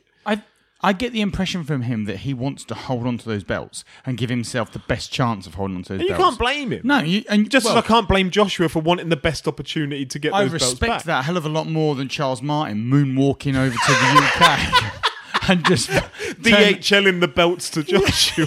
Basically, turn up, falling over and running off with the money. Then meeting Rocky Fielding in fucking Marbella for a couple of weeks holiday. Yeah, just yeah. So I respect the hell out of that, yeah. And you, so far, what we've heard from Ruiz is he doesn't trust fighting in the UK because of the anti-doping measures. Is what he has. Well, I'm pretty certain he has come out and said exactly that. I would suspect that it is one of two things going to Saudi Arabia. If it's not what you said about not a percentage value, then an actual monetary value that is then being, well, of course I'm not going to go across the other side of the world for the same amount of money. But if your percentage has suddenly gone from 30 to 10 and everyone else is getting richer and you're not, then I can see why you might be aggrieved. But you signed the paperwork, get on with it. Yeah. If it's not that, then I'm assuming it goes back to point A, which was, could be you don't know what's happening in Saudi Arabia. If I were him, I'd be wanting the whole thing to be back in the US. But go back to when it was when Joshua lost and then they started talking about the rematch immediately, and Hearn was saying about the contract, we control all of it. That's pretty much his impression of it, was we control all of it. We do as Joshua wants out of this. And they talked about doing it to give him either the best advantage at home or to go back and bury the nightmares in America. Either way, it's all down to their choice. And then Ruiz was saying, like, no, I'm not going to go to the UK. I don't want to go to the UK. And so it's ended up in Saudi Arabia. So when I was saying earlier about, I'm sure Hearn does have lawyers and he does know his contract inside out. But he also told us everything was going to be on Joshua's terms. You can't tell me first choice for Joshua was to go to Saudi Arabia and do this. So there has been some give and take somewhere within that. Whether that's because legally Hearn wasn't as watertight as he thought he was, or whether it's to avoid an argument and just to smooth the process over, you don't know. But none of us do know, and this is the point I was trying to make. I hate the conversations where people talk as if they're somehow privy to what that contract says. Or obviously, or they speak with like, obviously it's this, and then come out with like this mental theory, and you're like, wait a minute, what?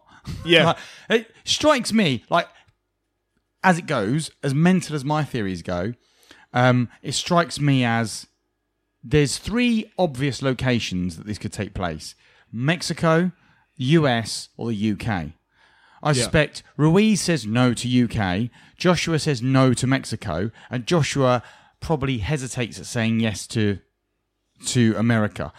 Although I suspect he's thinking of the 3, that's the most likely that they'd come to agree middle on. ground.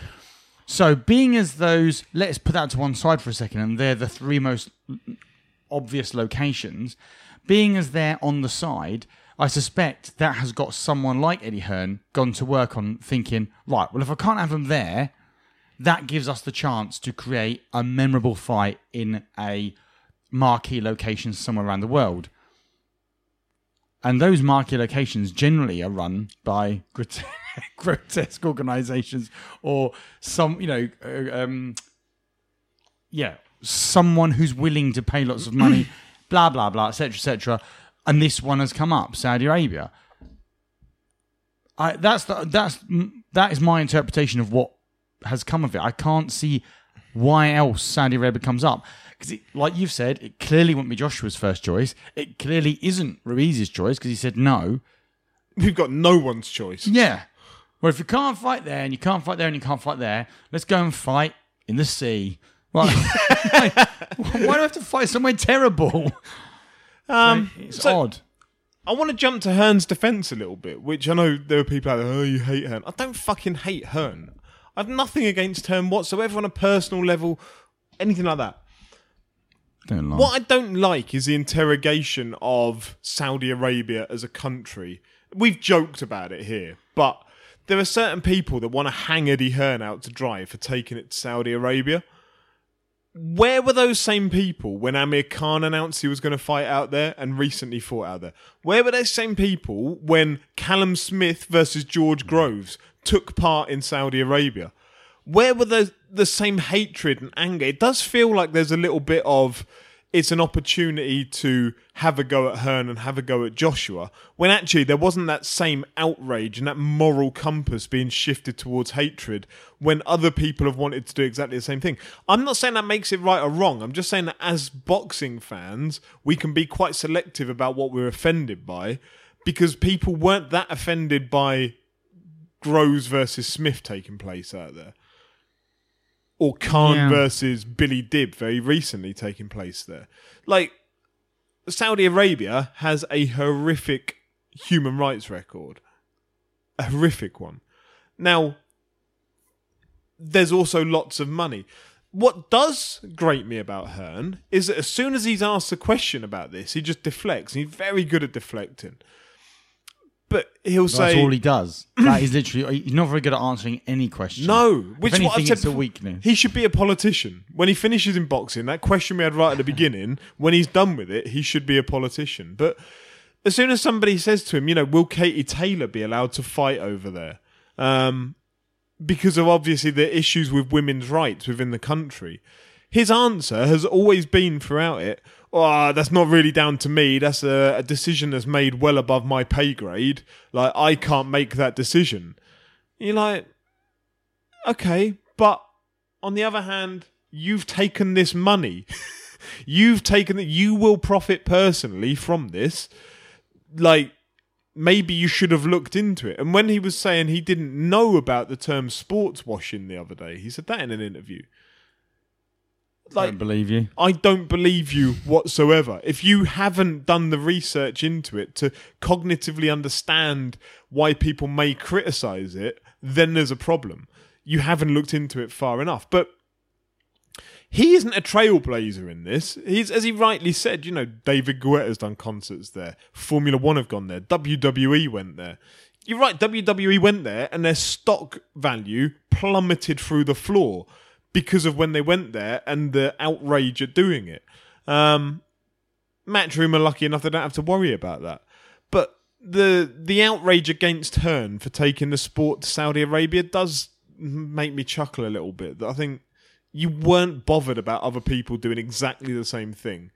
Although, I agree with you. Unless you were bothered, in which case, cool. Yeah, I do agree with what you're saying. Although I think it's just because people have been void of criticism in the past doesn't mean that it should therefore excuse those in the future. Do you know what I mean? Yes, but one of them was a month ago. Yeah. One of them was a year and a half, 2 years ago. I take that point, but it's can't suddenly now be offended by Saudi Arabia when you weren't. Well, I don't know. Can you not? What about if? What's changed in that period of time that people would be so offended? In reality, I'm inclined to agree with you that it's a stick to beat him with. Yes, but let's just take Hearn on his word, and he didn't know what sports washing was. I imagine there's quite a few people out there that didn't know that as well. After this podcast, perhaps, when they've heard that and gone, fucking hell, yeah, that would be a bad thing. Maybe their opinion has changed. Actually, I wouldn't want it to be held in Saudi Arabia because... Even if you didn't know what the term sport washing was, you'd know that Saudi Arabia doesn't look after people brilliantly. I'm struggling to make this point, but what I mean is, just because we've had sports events over there, I wouldn't want people to think, well, I did watch that Saudi Arabian Grand Prix, so I guess I've got to be okay with it full stop, because then the sports washing works. No, that's cool, but I still struggle to believe there are people out there that have grown an issue with Saudi Arabia since Callum Smith versus George Groves.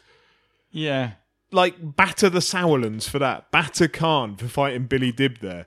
Cool. Do all of that, then you've got the right to bash Hearn about it as well. Well, moving forward, when more events are inevitably held out there, you stick your head above the parapet then. Yeah, agree. So I do have a sympathy with Hearn about it.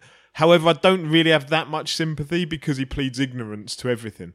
Same with, everything he's got these slopey shoulders towards. And it works. He's so believable in those interviews. He's rehearsed every answer so smoothly. It doesn't matter who's asking. If it's Coogan, if it's Rob Tebbett, if it's anyone. Yeah, but haven't we been through this before? Does it matter? Because when you've got a skillful journalist who says, no, answer the question, you can expose someone.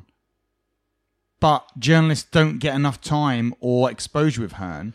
They do. Without the threat of not being able to speak to him again. Boxing Social did a good job with it the other day. Andrew, I struggled to remember his last name, did a really good job with Hearn. But have you listened to that Bunsen Costello podcast about it? No. Actually, scum.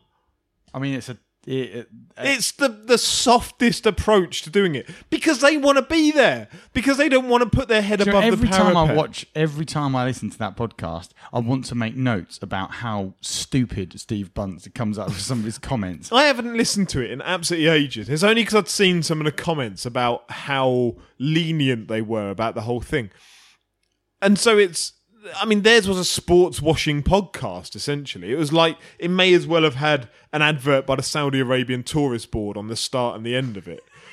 It was, fuck. It's just the way that he can't, for me, it's the phrases he comes out with, like, if we're going to have a scrap in Saudi Arabia, and I use the term scrap. Scrap on the sand. What? Scrap on the sand. Scrap on the sand. There we go. Came to me. It processed eventually. Sorry. It was carry on, Steve. In the Steve. subconscious. I use the term scrap not because of any other reason other than we look at historic fights and they are a scrap. I'm not being funny. It is a scrap. So we use the term scrap. Scrap in Saudi Arabia. And you're like, you just wasted 15 seconds of my life because you're an idiot.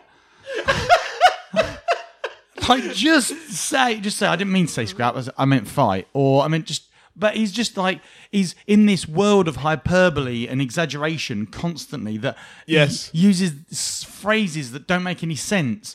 And he's like constantly trying to sweep up the shit that he's knocking over. Like a drunk person walking down the aisle of the supermarket, smashing things off the shelves. So it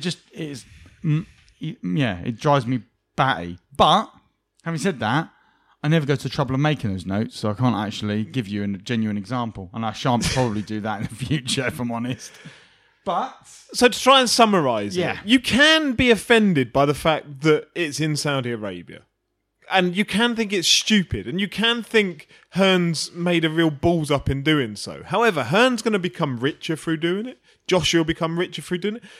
Ruiz will become... I don't even think Hearn wants to do it there. I genuinely don't think he wants to do it. Is it going to happen there? Yeah, I think it will. So you think Ruiz was posturing? Or Yeah, I do. But yeah, you look at the interviews with Hearn, I don't think he wants to do it there. I think it's just a decision that's been put upon him and he's just got to go ahead and promote it.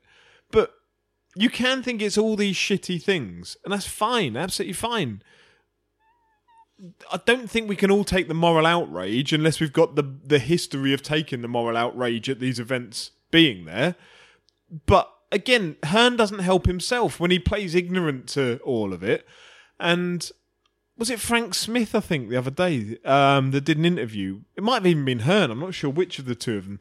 They were saying basically it's not all that much more expensive for a fan to do it than it would be going to Cardiff. It's like, are you taking the piss? Like, where are you staying in Cardiff that is merely comparable to going to Saudi Arabia for a weekend? I've no idea, mate. It baffled me, that one. The interviewer was like, all right, nice one, Eddie. Yeah, don't challenge that. No second questions. Let's go. Get an EasyJet flight over to Saudi. Yeah. 20 quid. So, no, I mean, it's baffling. I don't know who's benefiting from this other than all of them financially, possibly apart from Andy Ruiz, which is where the problems are coming. So, on AJ flipped out the other day. Not anything to do with this, though. Bit of a heel turn, wasn't it? Yeah. I need some context, though, because I only saw the clip where he just sort of calls Lennox Lewis a clown. So they've had this back and forth for a long time where it's almost like a friction between the two. You know when you were at school, right? And we were at a school where we were on one hall and then we had 4 other halls. Yeah. So like we were in... Shitholes. We were in Saxon and then you had like Grafton. Saxon rules! Yeah, Grafton, Portway, Danstead and... Yeah. Grafton. But I've got all those tattooed on my back, strike through text. just the bodies you took from each. Yeah. Saxon. That's why you never asked before, but that's why I've got Saxon tattooed on my forehead. Is it? Yeah. Oh, I thought it just said Sexon. Yeah. Yeah, it's a strange font, to be fair. So, we were in Saxon, and you'd have, like, the supposedly hardest kid in your hall, and then, like, you'd hear about the one on the other side of school. And he was always tougher, weren't he? Yeah, but they'd never meet, and they'd never cross paths, and you never found out, like, who was the hardest, but you'd always hear that, like, the lad over the other side had said this about the one in your hall, and the one in your hall had said it. We went to school in a school that had like 2,000 people, so you very rarely cross paths with people that were the other side. That's kind of what it feels a little bit like with AJ and Lennox. They've had this thing back and forth over time where it seems like the messages maybe aren't always received in the way that they're sent, if that makes sense. So it might be the Lennox whispers. Yeah, it might be the Lennox says something, and then AJ seems to interpret it potentially differently than Lennox sent it, and then he'll say something back that Lennox reads and doesn't That quite... would mean that people involved in boxing that are transmitting these messages are trying to shit stir. No, I don't even mean that, but like it might be on the Sky Sports website or like World Boxing News. They'll say something about the other one that perhaps is... Everyone always frames them in the most antagonistic way. Like they might have said one sentence out of a 6,000 word interview, and that's the headline that gets put right to the top. And it seems to have culminated this week in AJ coming out and saying, Lennox is a clown. And then you've got more back and forth after that, where then Lennox put up a picture of like a sleeping lion or something, and AJ put, I think it was on his Instagram, of like it was a picture from The Lion King of Simba, or I can't remember what the context was, but it was like one lion over the other lion. Grow up, lads. Fucking grow up. But it all feels a little bit convenient. So... What, you reckon? AJ Lennox? No, well, I say no. We might come on to that later. But so this is all from an interview that got released this week on Sky, like a get to know AJ kind of thing, where he sits down with Anna Woolhouse on the side of a ring. But it was recorded 2.5 weeks ago, I think. Maybe longer, 3 weeks ago.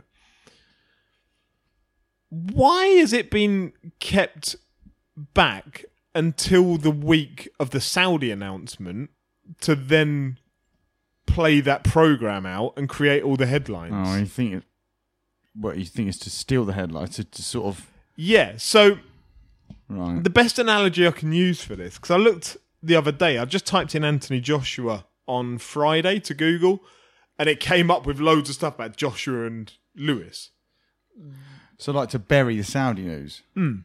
So if you look at the SEO, so the search engine optimization of how if you're a PR company and you want to bury other stories, if you know you've got one that might create negative headlines coming up, you create a separate headline.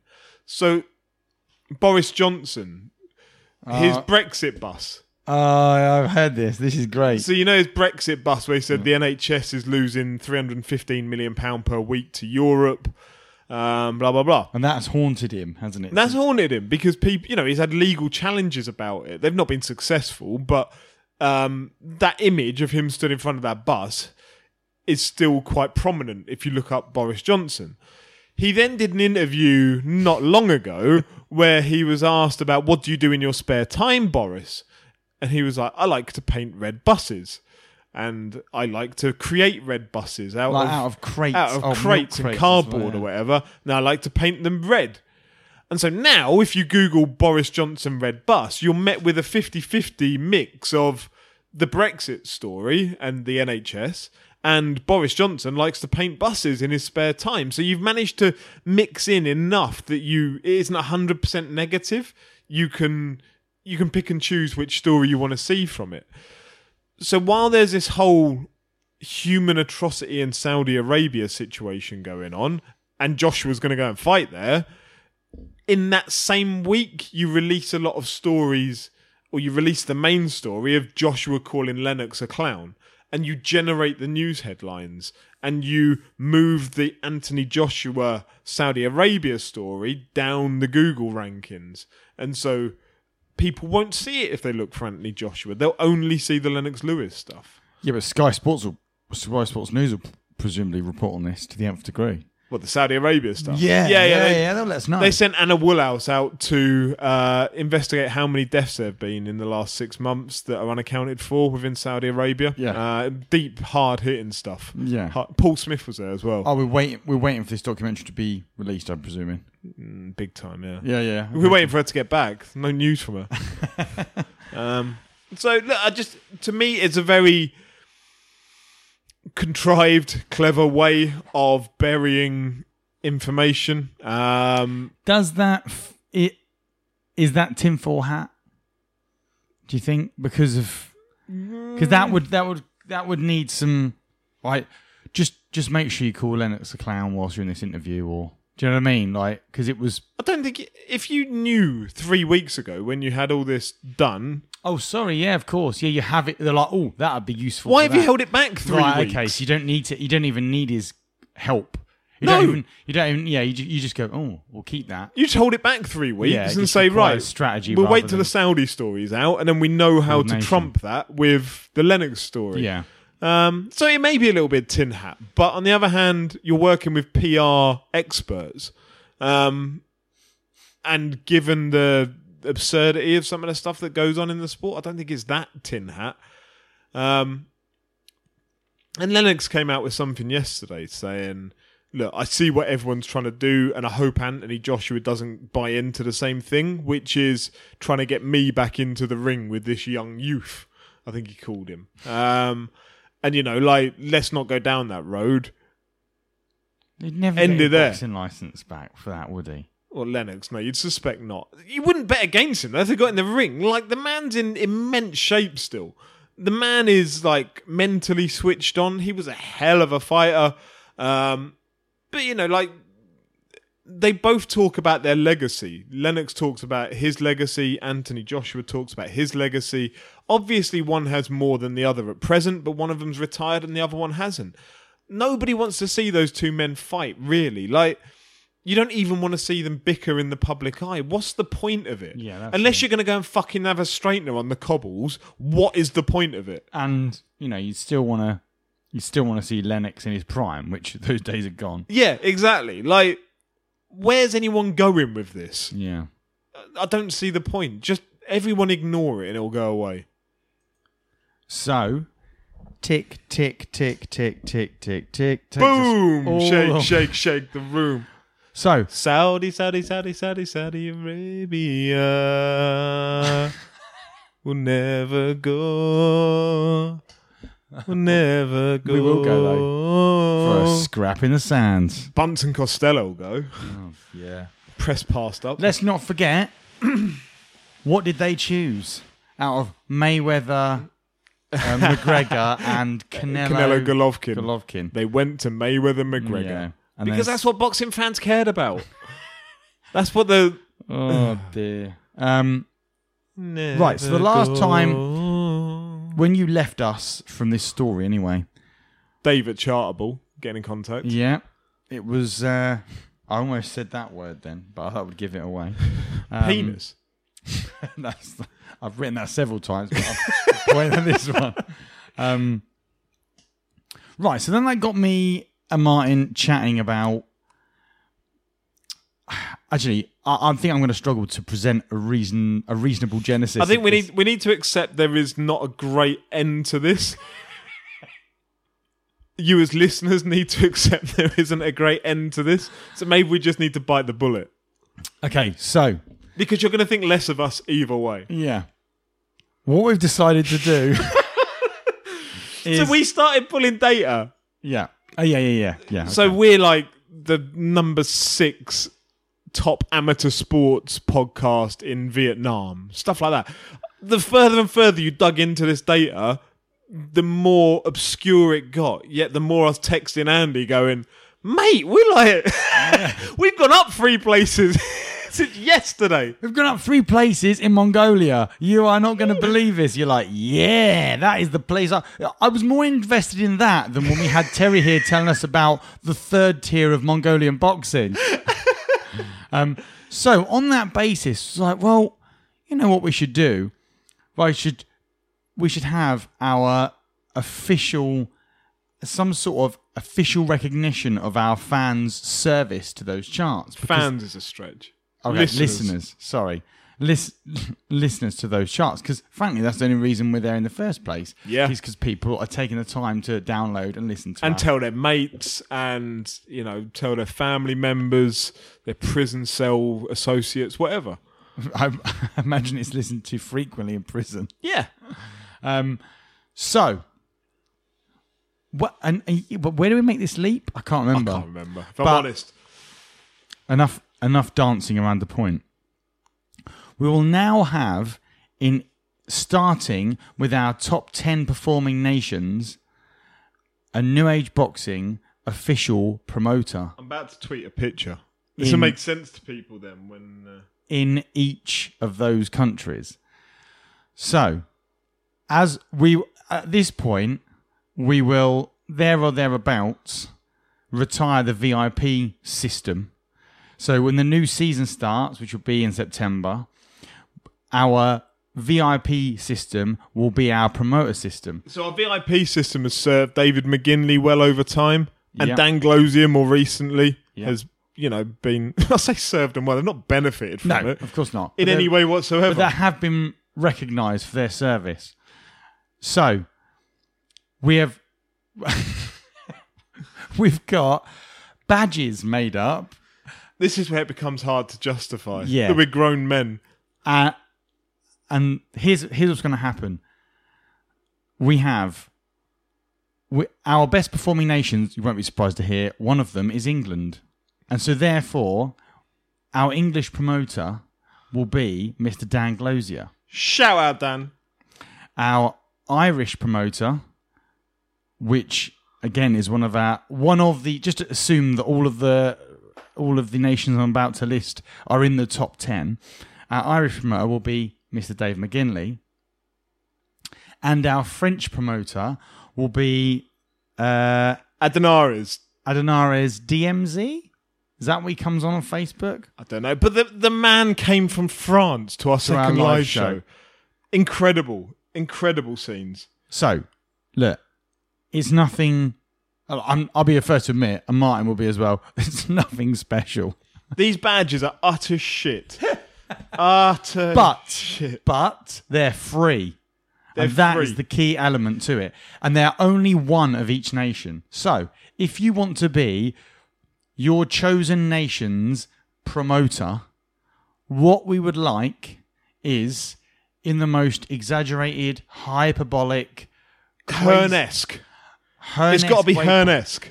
You need to send us a sales pitch for the country that you wish to represent So as let a me New Age give boxing you- promoter. Let me give you the countries, because I've got them in front of me now. So we have like we've said, Ireland. These are Is some... this are we Ireland, England? Ireland, England and France are So taken. are we correct in thinking that Wales and Scotland and Northern Ireland? They're up for grabs. They're up for anyone's. That's just a lie, because I haven't got badges for them. Yeah, in the future. In the I mean. future. But So for we've now, got the Philippines, we're doing well in the Philippines. So Okay. look, if you're listening in the Philippines, here's your opportunity to get hold of a really crappy badge. is this? Have we decided this is open to only people in the Philippines, or is this to anyone who wants to be a? No, you've got to be promoting it in the Philippines. I mean, saying that, Hearn's promoting in Saudi Arabia from Essex. So, And Italy. yeah. So, no, you've got to be in the Philippines. And I want evidence. But what I'll say to you is, we don't know where you're listening from. No, you got to be stood in front of the most famous... You got to be stood, if you're a Filipino promoter... I just don't want it to be too exclusive. If we've only got Philippines and Vietnam, that alienates most of our audience. Yeah, but we're doing well in all those other places. They need to up their game. Those people need to do better. So if you're from the Philippines, I want a picture of you with Pacquiao. That's to prove you're from the Philippines. Then I want your reasons why. Okay, don't worry, that won't be necessary. Vietnam, So we've got Philippines, Vietnam, Ukraine, India, the Czech Republic. just to let you know that if you go to Crimea, that's not part of Ukraine anymore. Crimea River. That's awful. Isn't it? Crimean River. Anyway, so we've got Philippines, Vietnam, Ukraine, India, India, the Czech Republic. Czechia, You like Eurovision, but shitter. Australia. And, Aussies. rather brilliantly, Saudi Arabia. Sports washing our podcast. So so send us your most ridiculous pitches for being a promoter in those countries, and you will receive a one per country official New Age boxing promoter. If we badge. get good enough reason to have more than one, then we're open to that idea. But we've only printed one for each of those That's true. countries, and Yeah. 3 of them are already bagseed. yeah. So, yeah, they are terrible. They're from eBay. They look like they belong on a child's birthday card, but they're incredible. But All they're in the genuine. same way. So if you're from They any might of those be genuinely countries, terrible, but they are genuine. yeah, we'll accept entry by email, newageboxing@outlook.com. I'll accept any entries from any of those places. I'll read through them, and I want to know exactly why you deserve to be the promoter, and not just a named promoter. You get a badge to prove you are the promoter in that country. Because you can't copy these. You can't replicate them. They're too sophisticated, aren't they? Yeah. Ish. I've not seen these, but you've assured me that these are top of the line. Yeah. I mean, there's a QR code that you need to do it, probably, in a way.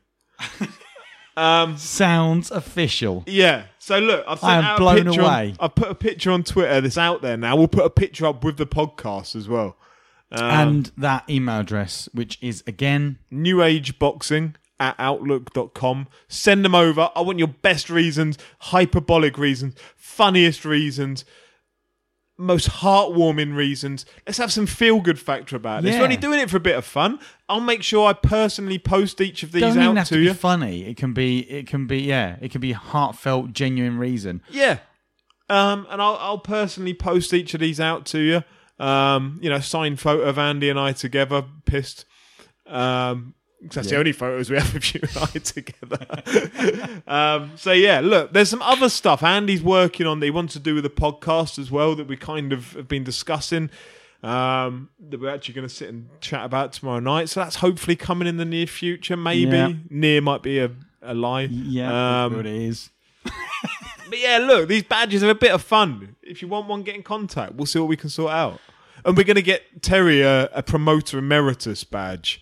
We need to sort that out for him. Yeah, we do actually, yeah. Terry, long-standing. Promoter emeritus. So, yeah, is that it? That is it. That is for the podcast. So, yes, that is our first podcast. Feels like this is our, I don't know. It's like our middle podcast, bridging that gap between our season ending, as we just made that massive transfer, like Chelsea losing Hazard. We lost Terry. We've kind of came to a and we've signed some badges to replace him. And we're sending them out. We've fizzled out into the end. We've given you a mid-season break podcast, and our next podcast. Where will our next podcast be? Are we going to do one next weekend? Well, we've got Kovalev Yard to talk about next weekend. And then the week after that is Campbell versus Lomachenko. So hopefully we'll get together next week. And I'm good for next weekend. So actually, the missus at a spa day, so I'll have to let you know.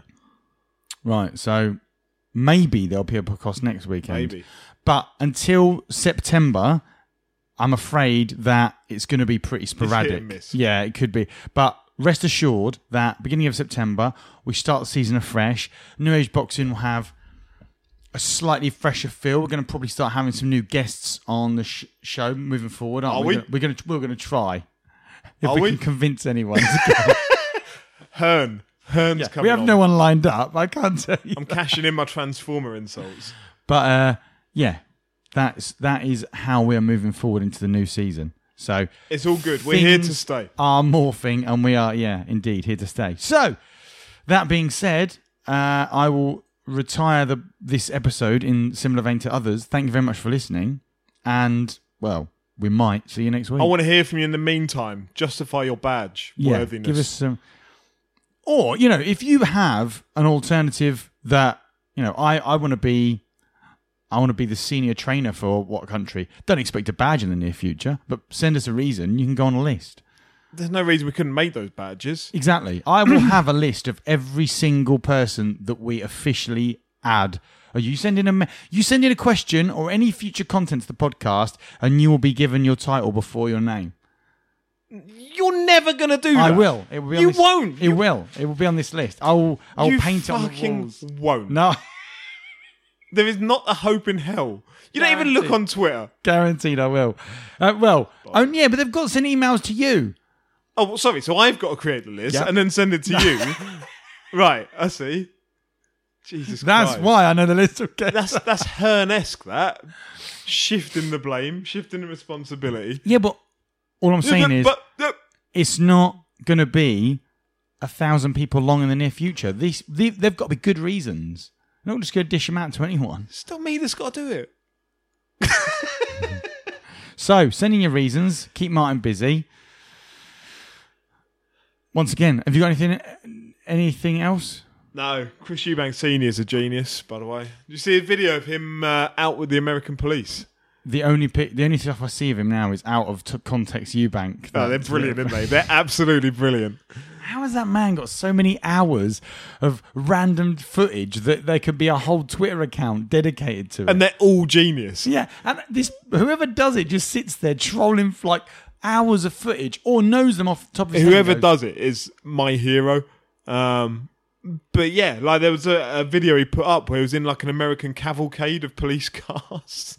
So there's like one in front, at least one, probably more. There was some behind. He was shooting this video of like the rear view mirror with cop cars behind. Then just him in a cop, like as part of the cavalcade. What? I don't know. There was no like sound of it, no justification, no reasoning. What are you doing? What are you doing with your life? But I still want to be part of it. I'd love to spend that time with Eubank Senior. What a man. Right, thank you very much for listening. Take care. We may or may not see you next week. Bye. Bye-bye.